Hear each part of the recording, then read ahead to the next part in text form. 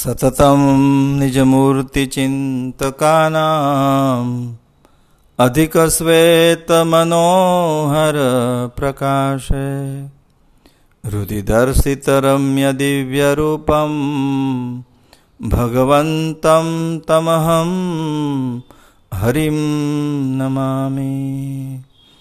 નિજાશ્રિતાનાં સકલાતિહંતા સધર્મભક્તિ રવનમ વિધાતા દાતા સુખાનમ મનસેપ્સિતાનમ તનોતુ કૃષ્ણો અખિલમંગલમ.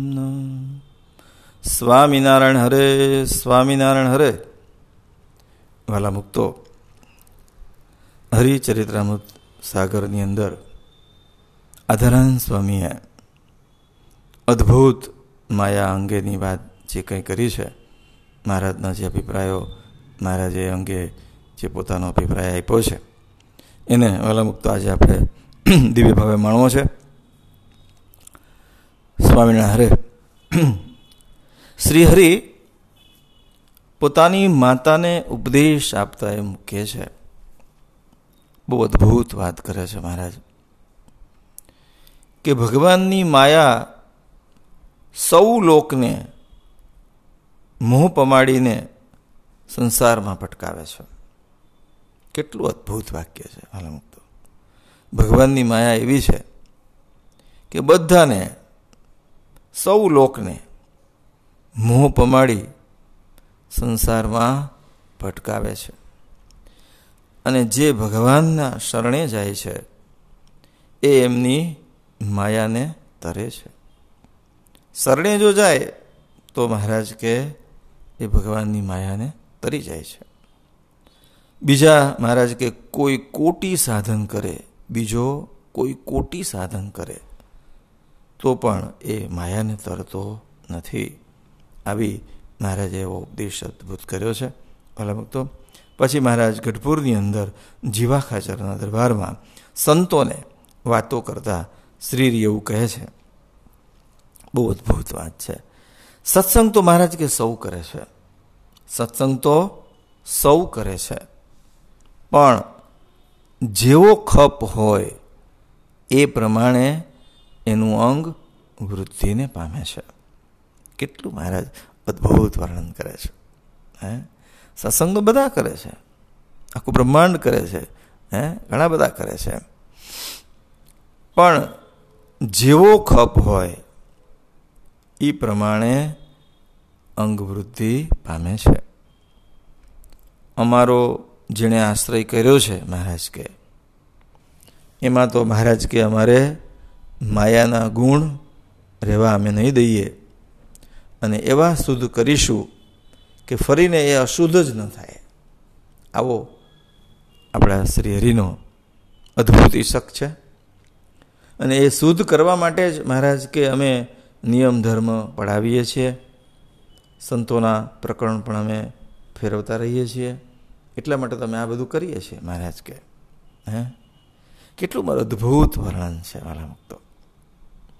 આપણે એમ મનન કરવાનું મન થાય કે મહારાજ કે સત્સંગ તો સૌ કરે છે, પણ જેવો ખપ હોય એ પ્રમાણે એનું અંગ વૃદ્ધિને પામે છે.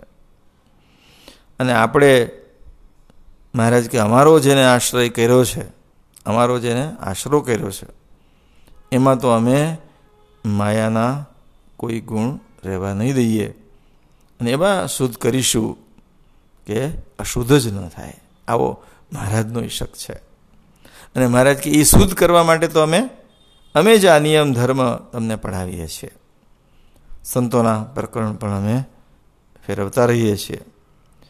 પછી શ્રી હરિએ મુક્ત મુનિને ભોજન લેતી વખતે આ અદ્ભુત વાત કરતા એવું મહારાજ કહે છે કે આ જીવને અનંત યુગથી માયાનું બંધન વળગ્યું છે. શું કહે છે મહારાજ? કે આ જીવને અનંત યુગથી માયાનું બંધન વળગ્યું છે. એને માયાથી મુક્ત કરવાનું તાન એ જીવને માયાથી મુક્ત કરવાનું તાન ભગવાન અને ભગવાનના સંતને છે. સ્થાવર જંગમ સર્વત્ર માયાનો પ્રભાવ પ્રગટ જણાય છે. મહારાજ કે એમાં માયા પાર ચૈતન્ય એ અણુ અણુમાં દિવ્ય રૂપે વ્યાપીને રહ્યું છે. એ અમાયિક હોવાથી એ જ્ઞાન ચક્ષુ સિવાય કોઈ એને ક્યારેય દેખી શકતા નથી. મહારાજ કે જેમ શેરડીના સાઠાની અંદર રસ, ગોળ, ખાંડ, સાકર એ ગુપ્તપણે રહ્યા છે, એ જ્ઞાનીજન જાણે છે કે આમાં બધું રહ્યું છે. અને જેની જેવી રુચિ એવું ફળ એ શેરડીમાંથી મેળવે છે. એમ બંધન અને મોક્ષ આ બંને ગુણ માયામાં છુપાયેલા છે. કેવું અદ્ભુત મહારાજ દ્રષ્ટાંત આપીને આપણને સમજાવે છે કે મહારાજ કે એમ બંધન અને મોક્ષ એ બંને ગુણ એ માયામાં છુપાયા છે. જેવો ગુણ સેવે એવું ફળ એ પામે છે. માયામાંથી છૂટવા ભગવાન એને મનુષ્ય તન આપે છે. બોલો, મહારાજની કૃપા તો જુઓ. શું કહે છે મહારાજ કે માયામાંથી છૂટવા માટે ભગવાન એને મનુષ્ય તન આપે છે, એટલે કે મનુષ્ય શરીર આપે છે, મનુષ્ય જન્મ આપે છે. એમાં પણ મહારાજ કે હવે બહુ અદ્ભુત વાત કહે છે, એમાં પણ જે અજ્ઞાની રહે છે, મનુષ્ય જન્મ મળીને પણ જે અજ્ઞાની રહે છે એ તો મહારાજ કે પાપીઓમાં પણ પાપી જાણવો, પાપીઓમાંય પાપી. આવું મહારાજે ટાઇટલ વાલા મુક્તો આપ્યું છે. શ્રીજી મહારાજ અને મોટાનો અભિપ્રાય જોઈએ ને ત્યારે આપણને ખબર પડે કે મહારાજ અને મોટાનો આગ્રહ કેવો છે. આપણે બધાને જ્ઞાની કરવાનો મહારાજનું કેટલું બધું તાન છે. પછી મૂલેન્દ્ર નૃપને શ્રીહરિએ એવું એમ કહ્યું મહારાજ કે માયા અકળ છે અને અરૂપી છે. માયાનું અદ્ભુત વર્ણન મહારાજ કરી રહ્યા છે. મહારાજ કે માયા અકળ અને અરૂપી છે, કોઈને કળી શકાય એવી નથી, દેખાય એવી નથી. એમાં અનંત સુખ અને દુઃખ ભર્યા છે મહારાજ કે. અને સત અને અસત રૂપે મહારાજ કે એ કહેવાય છે. અને અદ્ભુત એના ગુણ બતાવે છે મહારાજ માયાના. મહારાજ કે જળ, દુઃખરૂપ અને મિથ્યા એનું નામ છે માયાનું. કેવું છે? જળ છે, દુઃખરૂપ છે અને મિથ્યા છે. અનંત બ્રહ્માંડ એને વશ છે પાછા માયાને. મહારાજ કે અનંત બ્રહ્માંડ માયાને વશ છે. અને આવરણ અને વિક્ષેપ એ અનંત પ્રકારનો એમાં રહેલા છે. આના આવરણ અને વિક્ષેપ એ અનંત પ્રકારનો એમાં માયામાં રહેલા છે. હવે અદ્ભુત મહારાજ કહે છે કે મહારાજ કે સંકલ્પ વિકલ્પ, અહમ મમત્વ અને અપાર હર્ષોક એને કરાવનારી આ માયા છે. તમે જુઓ માયા શું કરાવે છે તો કે સંકલ્પ વિકલ્પ કરાવે, અહમ મમત્વ કરાવે અને અંતે અપાર હર્ષોકને એ કરાવનારી છે. અને પાછું કે મહાપ્રલય સુધી એ રહેનારી છે માયા. બોલો.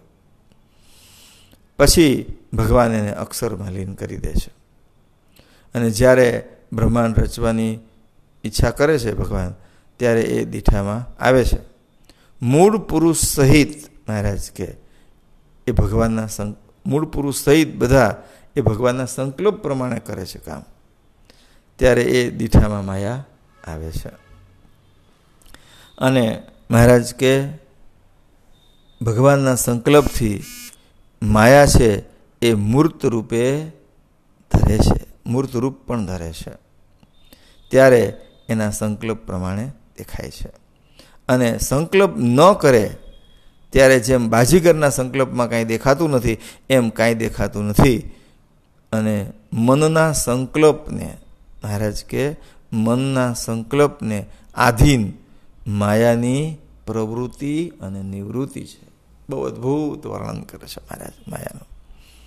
મનના સંકલ્પને આધીન, બોલો, એ માયાની પ્રવૃત્તિ અને નિવૃત્તિ છે.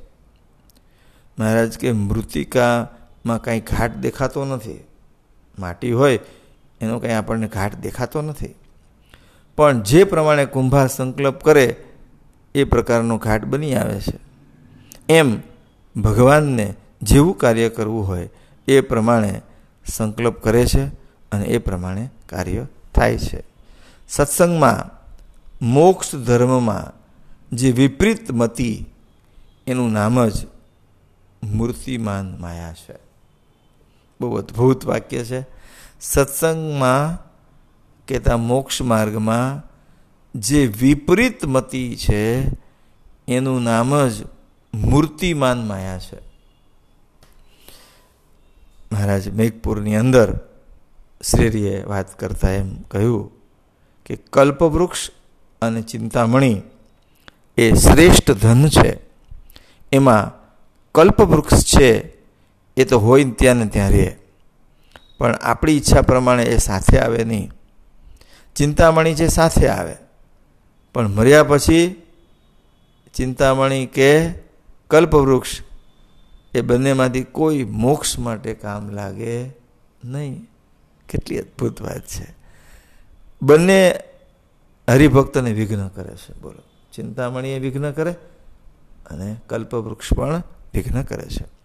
ભગવાનના સામર્થ્યની દ્રષ્ટિએ તો સર્વે પદાર્થ નિર્જીવ છે, માટે ભગવાન વિના બીજે ક્યાંય ચોંટવું નહીં. આવો અદ્ભુત ઉપદેશ મહારાજ મેઘપુરની અંદર કરે છે. કે કલ્પવૃક્ષ કે ચિંતામણીમાં ક્યાંય લેવાવું નહીં. આવો મહારાજનો અદ્ભુત ઈશક છે.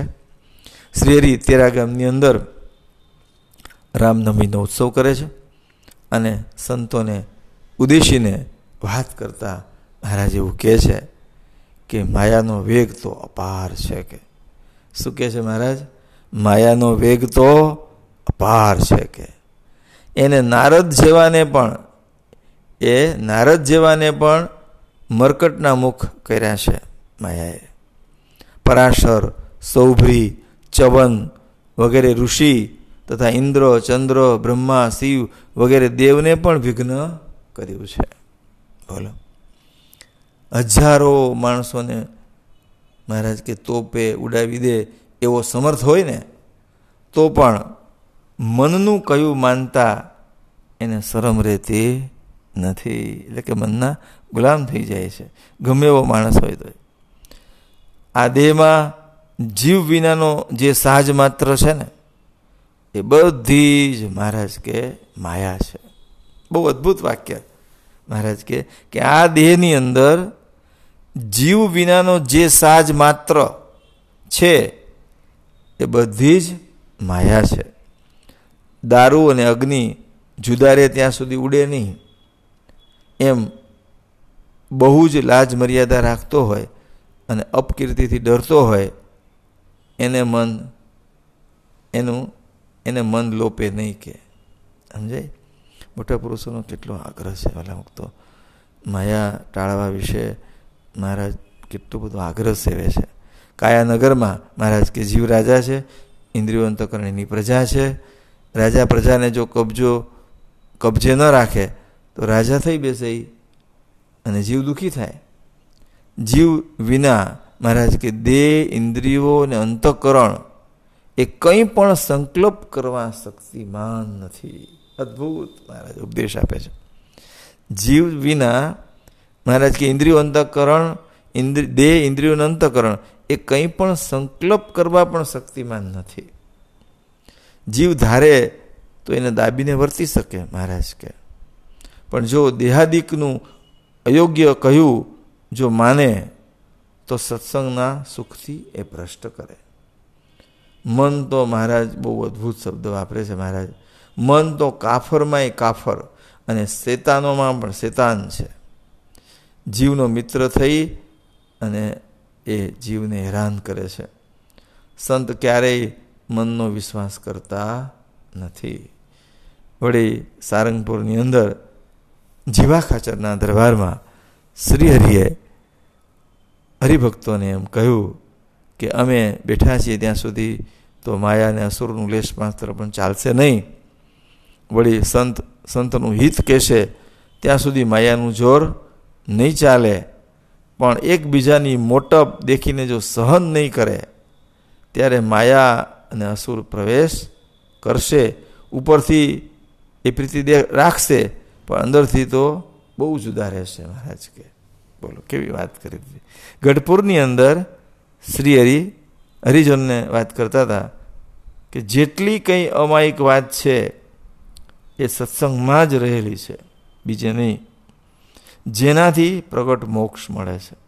માયિક જનને આ વાત દેખ્યામાં આવતી નથી. માયિક જનોની સમજણ એ પણ માયિક છે, જેની મતિ જે ભૂચર જમીન ચાલવા પૂરતી હોય એ ગોચર ગતિ એટલે કે દિવ્ય આત્માની એ સમજને ક્યાંથી આવી શકે ને ક્યાંથી લઈ શકે. સૂર્યને વાદળું જેમ ઢાંકે એમ આત્માને માયા ઢાંકી દે છે અને એને લીધે આત્માનું બળ હણાઈ જાય છે અને એ માયામાં લપટાય છે. જીવમાં ભગવાન સિવાય, મહારાજ બહુ અદ્ભુત વાક્ય બોલે છે, જીવની અંદર ભગવાન સિવાય જેટલા ઘાટ થાય છે એ માયા છે. આવું મહારાજ અદ્ભુત વાક્ય કહે છે કે એ માયા મહારાજ કે ઓળખાતી નથી પાછી. હરિજનને જ્યાં સુધી જગતના ઘાટ છે ત્યાં સુધી એના અંતરમાં સુખ થતું નથી. ને જ્ઞાનરૂપી સુદર્શન ચક્ર જેને હાથ લાગ્યું એ માયાનું આવરણ કાપે છે. બહુ અદ્ભુત વાત છે. શ્રી હરિએ જીવક નૃપને વાત કરતા એમ કહ્યું કે જે ભગવાનને શરણે ગયા થયા છે એને માયા લાગતી નથી. બીજાનો તો તે પરાભવ કરે છે અને માયા છે અનિતિ કરાવે. સત્સંગી થયો તે અનિતિ તો ન કરે. શરણાગતને કાળ, કર્મ, માયા, યમદૂત એ પણ સ્પર્શ કરી શકતા નથી. તો એને તો અનંત કોટી બ્રહ્માંડના અધિપતિ શ્રી હરિ મળ્યા છે, એ જ સરસ છે. તો ભગવાનના નિયમમાં સત્સંગના આશ્રિત વર્તે છે, એના માટે કર્મનું ફળ તો સાક્ષાત શ્રી હરિ પોતે છે. ગઢપુરની અંદર શ્રી હરિએ મુક્તમુનિને એમ કીધું કે દ્રવ્યનો લોભી પદાર્થ, મહારાજ કે ગઢપુરમાં શ્રી હરિ મુક્તમુનિને એવું કહે છે કે દ્રવ્યનો લોભી એ યથાર્થ વાત કરી શકે નહીં. દ્રવ્યને બંધનરૂપ દેખાડે પણ દ્રવ્યનો સંગ્રહ કરતો હોય તો એની વાત મહારાજ કે નિર્જીવ હોય છે. કેવી અદ્ભુત કથા છે. વળી મુક્તમુનિને શ્રી હરિ વાત કરતા એમ કહ્યું કે શ્રી હરિ એમ કહેતા કે જે મનના કયા પ્રમાણે વર્તે છે એને માયા આખો ગળી જાય છે. એ સત્સંગી હોય છતાં અભાવ લઈને પાછો પડી જાય છે. માટે સંતનો, હરિભક્તનો કે અમારો કોઈ અભાવ લેશે તે દિવસે એક ક્ષયરોગી રૂપી જેમ એ ઘટી જશે. કે ભગવાન અને સંત એ હેત આપીને જીવને નિજ મૂર્તિમાં બાંધે છે. કોઈ પ્રત્યે ભાવ, કોઈ પ્રત્યે અભાવ જેવું ભગવાનને વિશે જણાય છે એ એમની ઇન્દ્રજાળ વિદ્યા જાણવી. નિર્માનીપણું એ એમનો વિશાળ મંત્ર છે. નિર્માનીપણું એ એમનો વશીકરણ મંત્ર છે. પોતે દોષ દીન થઈને સર્વે જગતને પોતાને આધીન કરી લે છે. જગતનો ઉપહાસ સહે છે એ એમની મોટપ છે. સમર્થકા ઝરણા કરવી એ પ્રતાપ સર્વ થકી અધિક જાણવો. કુમતીજનને આ પ્રતાપ જાણ્યામાં આવે નહીં. આકાશ ગુણ નિર્લેપણું ગ્રહણ કરી નિષ્કલંકપણે વર્તે છે. બરાબર. નિષ્કલંકને કલંકિત કહે એ કલંક પોતાને ચોટે છે. માટે જે ભગવાનને તથા આ રીતે અમાયિક જાણે છે એ સુબુદ્ધિજન સંસાર માયાથી પણ પાર થઈ જાય છે. પછી વળી મહારાજ કે ભગવાનની માયાનું જોર અપાર છે. જીવ જે યોનિમાં જાય ને ત્યાં બંધાઈ જાય છે અને એમાં સુખ માને છે. એ માયાનો પ્રભાવ છે. મહારાજ કે કેટલી અદ્ભુત વાત છે. શું કહે છે મહારાજ કે ભગવાનની માયાનું જોર અપાર છે અને જીવ જે જે યોનિમાં જાય છે ત્યાં બંધાઈ જાય છે અને એમાં સુખ માને છે. એવો માયાનો પ્રભાવ છે. અજ્ઞાનરૂપી અંધકાર સર્વત્ર વ્યાપ્યો છે, એને કોઈ ખોટી કરવા સમર્થ નથી. માયાજન્ય જે સુખ એ ભ્રાંતિ માત્ર છે.